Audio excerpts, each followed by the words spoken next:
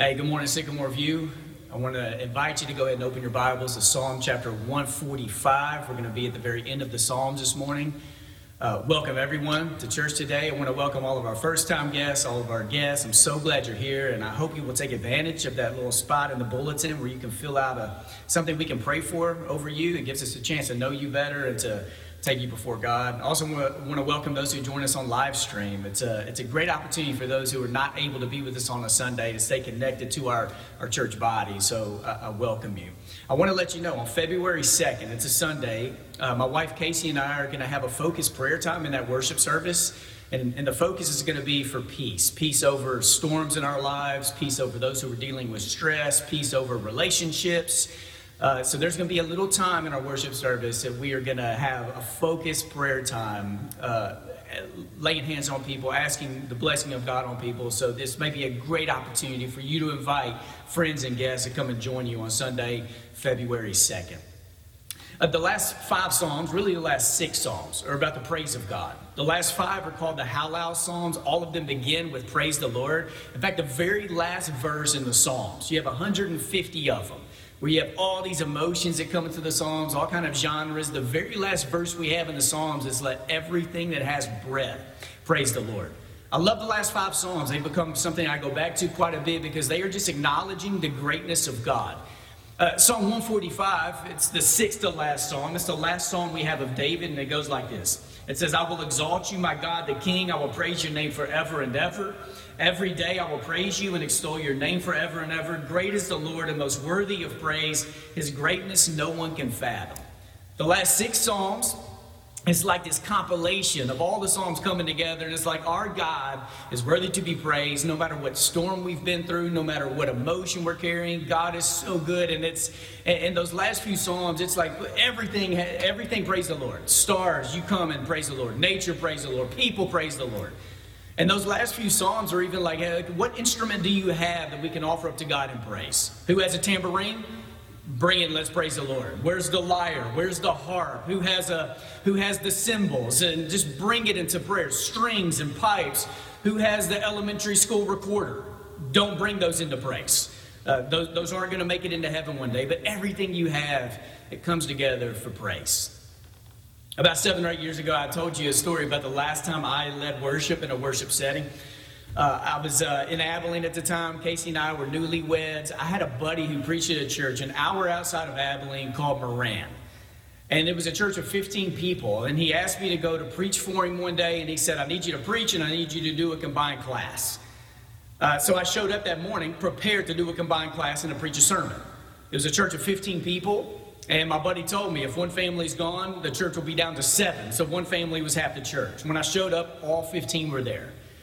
So in this place, I walk into church, and then I find out once I'm in there, not only am I teaching a combined class and a sermon, but I also was leading singing. I had the opening prayer, the closing prayer. I had the prayer for the bread, cup, and offering. And because of a lack of mobility in the room, I was the only one who could pass trays that day. I did everything, which wasn't a big problem because most of those things I've done most of my life. But leading singing is a gift that just skipped over me.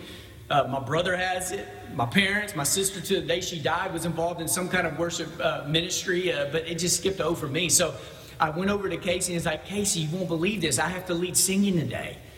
And there was no boost of confidence that came from my wife to me that morning. Basically, she kind of laughed and she gave me a pat on the shoulder and said, good luck. And I'm just so glad that at the time, cell phones didn't have video, social media wasn't a thing, because my wife would have Instagram live this entire thing. And I stood up and I called out the cadence, please turn in your hymnal to number 810, 810, and then it just hit me. I don't know how to start a song. I don't know how to read music. And so I just kind of would start a song, and then people would take it and carry it. And I started thinking, what am I supposed to do when I lead singing? And I remember people moving their hands. So I began to move my hand. And it was probably something like this. I just was trying to move it to a beat. And all I remember, I'll never forget this, my wife was sitting on about the 4th row in this church, and she put a hand up in the air so I could see it, and she put her other hand on top of it, and she made a motion down. Okay, we are not supposed to, do not use a hand for the rest of this service. And most of the people in that church that day, they didn't really care. They were there with a love for God, with a desire just to sing and to praise and to be together. Have you ever had a time in your life when you just got caught up in the praise and you didn't even expect it? Like maybe you were driving down the road and there was a rainbow. Maybe you were just going about your life and a text message came through or a phone call from someone, like there was a breakthrough in their life, and your response was just, praise the Lord, praise God. Casey and I were one time at a U2 concert over a decade ago, and we were there listening to all these classics and 2.5, 3 hours of U2 just singing all of these songs that people have sung for decades. And then toward the end, over 50,000 of us in this football stadium, we started singing Amazing Grace, just a cappella.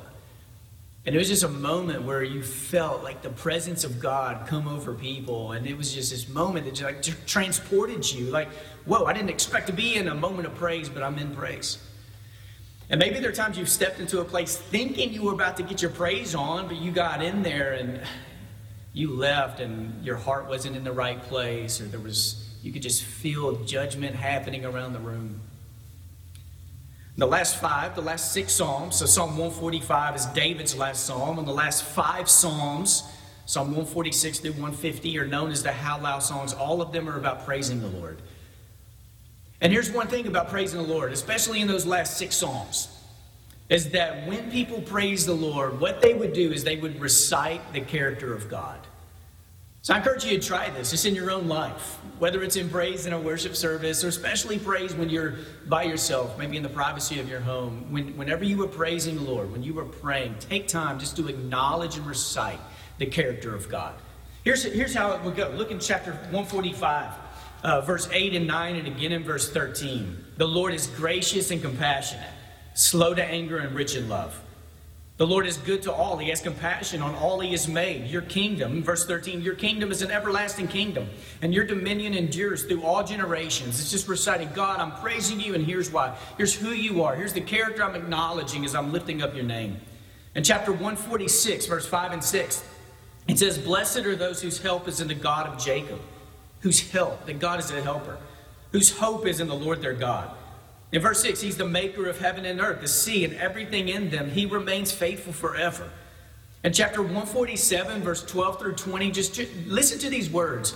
There's more that goes on in these 9 verses, but God blesses, God grants peace, God fills, God sends, God gives, God scatters, God hurls, God sends out his word, God makes, God declares his word. Like all these things, like God, this is who you are. It's your character. And when it comes to praising the Lord, especially what those last 6 Psalms teach us, is when we praise God, it's saying praise the Lord, but it's also reciting and acknowledging the character and the nature of God.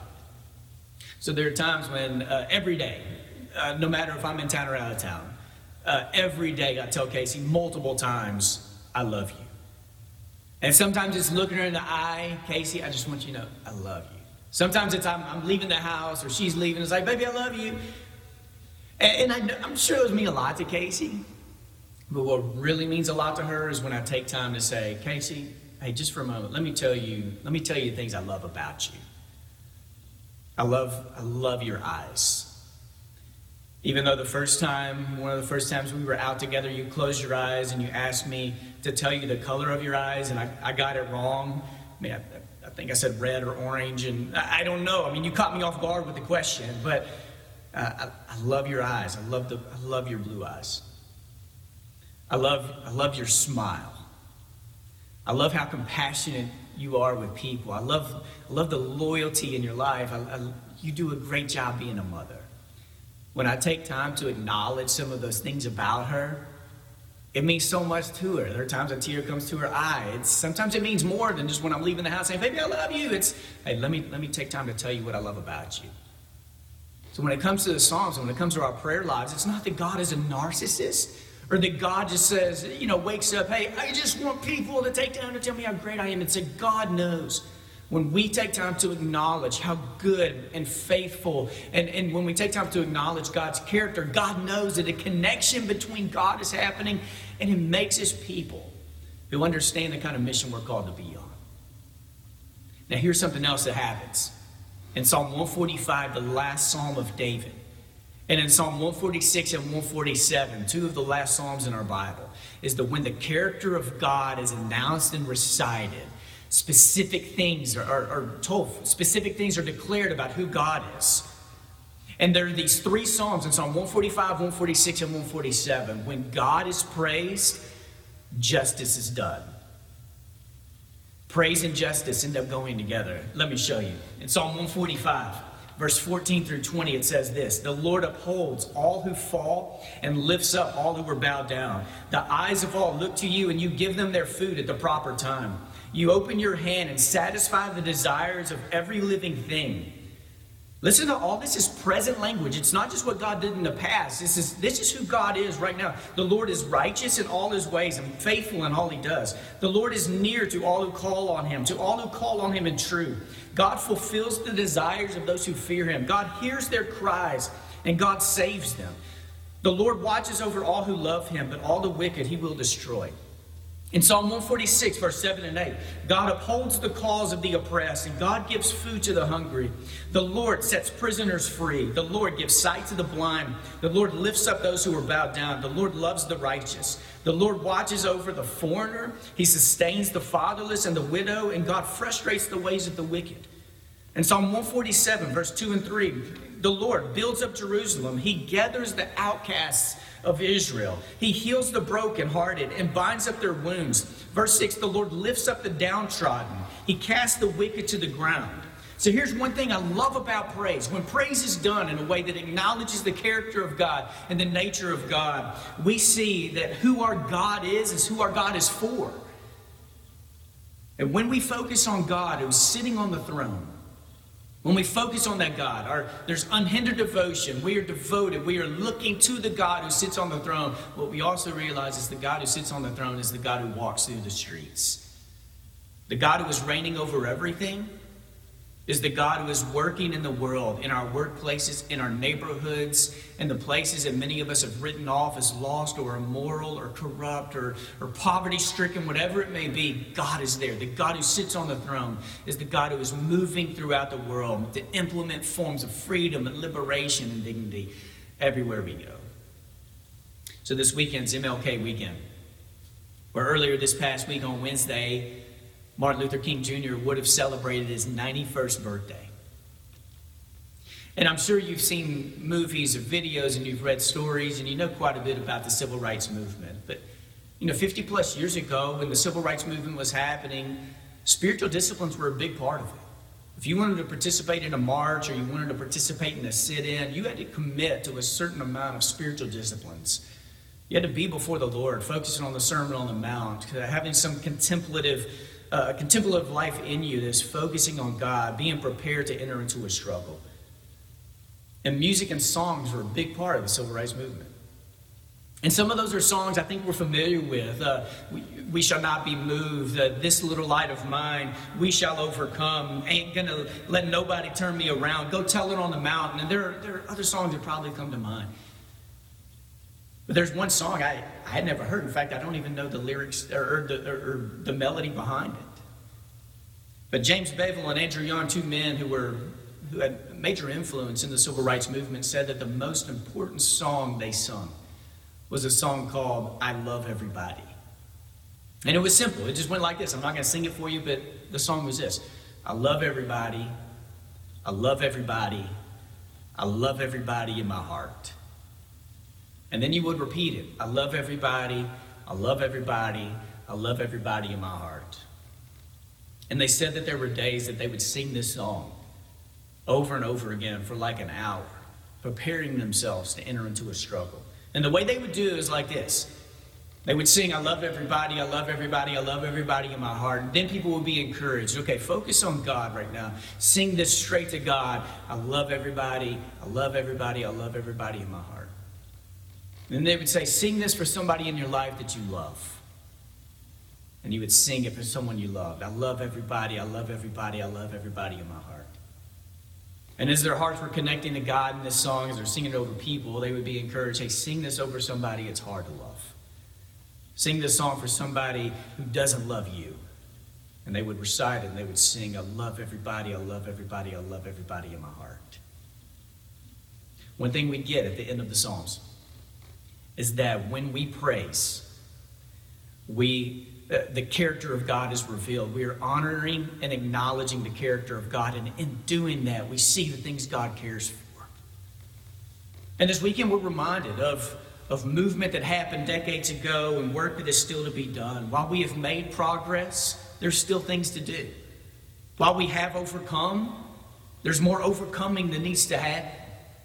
And especially for my white brothers and sisters, there's not a need for you to feel guilty. Yet there is a need for all of us to carry responsibility of what it means to honor the past, to tell stories of the past, and to move into a brighter future for the next generation, where we are able to focus and celebrate and pray about what it means for a person to be reconciled to God and for us to be reconciled to each other while we are being reconciled to God. Alignment and praise reveals the character of God, and in doing that, our eyes are open to see all the places in our world where God is working. For the God we praise is a God to be honored, and the God we praise is a God to be obeyed. Every Sunday, when I step off this stage and I get in my car and I drive home, I enter into a neighborhood where we live in a predominantly black neighborhood. We live in a neighborhood where the large majority of our neighbors are under the poverty line. And as I drive into the neighborhood, there's sometimes this word God is doing on my heart of, hey, those songs you just sung about me, they need to let you know that God doesn't just live inside of a worship service, but this is the God who is calling us to love everything is around us. A God who is asking us to open our eyes to see that God has been working in places throughout this city for years, more than we could ever ask or imagine. And it helps me as I drive into my neighborhood to think about the neighbors around me. Miss Betty and Miss Mary, Miss Brenda and Miss Barry, Miss Mary and Miss Brenda, the neighbor in front of us and the neighbor behind us, two women who've been in our neighborhood over 50 years. It makes me think about Johnny and Charles and these other neighbors who've had a love for God for a long time. And what it means for us that this God we just praised, the God we just sung about in church, the God we took bread and the cup to remember who Jesus is, that this has called me to live a certain kind of way throughout every place in my life. So when I was a freshman in college, I went out to San Francisco, and I've told multiple stories about this week of my life. It just opened me up to the power of God and the justice of God. And I was there with about 25 college students, and we spent a week out in San Fran. We lived in a halfway house for a week. And there was one day we were going to do some ministry among the homeless, just to interact with some of the homeless people in San Francisco. And our leader showed up. His name was Kenwood DeVore. I'll never forget Kenwood. He was a former boxer, a man who had planted a church in San Fran, a great leader, did jail ministry, prison ministry. And Kenwood got with us, 25 of us, and he said, here's what we're going to do. We're going to walk for 1 mile. And I don't want you to turn around, and I don't want you to look to the left or the right. For 1 mile, we're going to walk, and all we're going to do is we're going to sing songs. We're going to sing songs of praise. So if you walk for a mile in a group of 25 at a fairly slow pace, it meant that we were going to have around 20 to 30 minutes singing songs a cappella. I mean, that means you're going to sing 12 to 15 songs over that time. So for 1 mile, his encouragement to us was we're going to face forward and we're going to sing praise. And he said, when we get to a mile, when you see me turn around, I want you to turn around with me. And when we do, there's going to be a group that is assembled. And they'll be following us. He said that, and he put his hand on my shoulder. I was 19 years old, and he said, and son, you're going to preach the gospel to them. I didn't have a lot of sermons I had written in my life. So here we were marching for 20 to 30 minutes, just singing songs, and I'm sitting there thinking, what am I going to say? And we got to about a mile, and we turned around, and there were dozens of people who had just come out of everywhere. They heard us singing, and they were there. And we took time, a couple of us, just to share something from the Bible about the love of God and how good God is and how God loves us all and wants us all connected to Jesus. And it was just this moment for all of us that we realized when we praise God and we lift up heartfelt praise, it prepares us for mission, for service, and for life. And may we always be a church That we're praising God, and we're acknowledging His character, and we're acknowledging God's nature, and that the praise we offer up in this space is preparing us to encounter God everywhere else we go. And may God give you great courage as we do that this week. I want to ask the elders and the prayer leaders, if you will, go around the room to receive people. And you'll see where these people go and where they're standing, and they are here for you. If there's something you want them to pray over, a blessing you need them to declare over you, around this room you see men and women who are here to receive you. And up front there are going to be a couple of elders. If there is something you want to bring in front of this church, or if there is someone here today who wants to use this day, to take advantage of this day, to declare your faith in Jesus, to confess His name and to be baptized into Christ. So let's stand together. Let's sing this song as it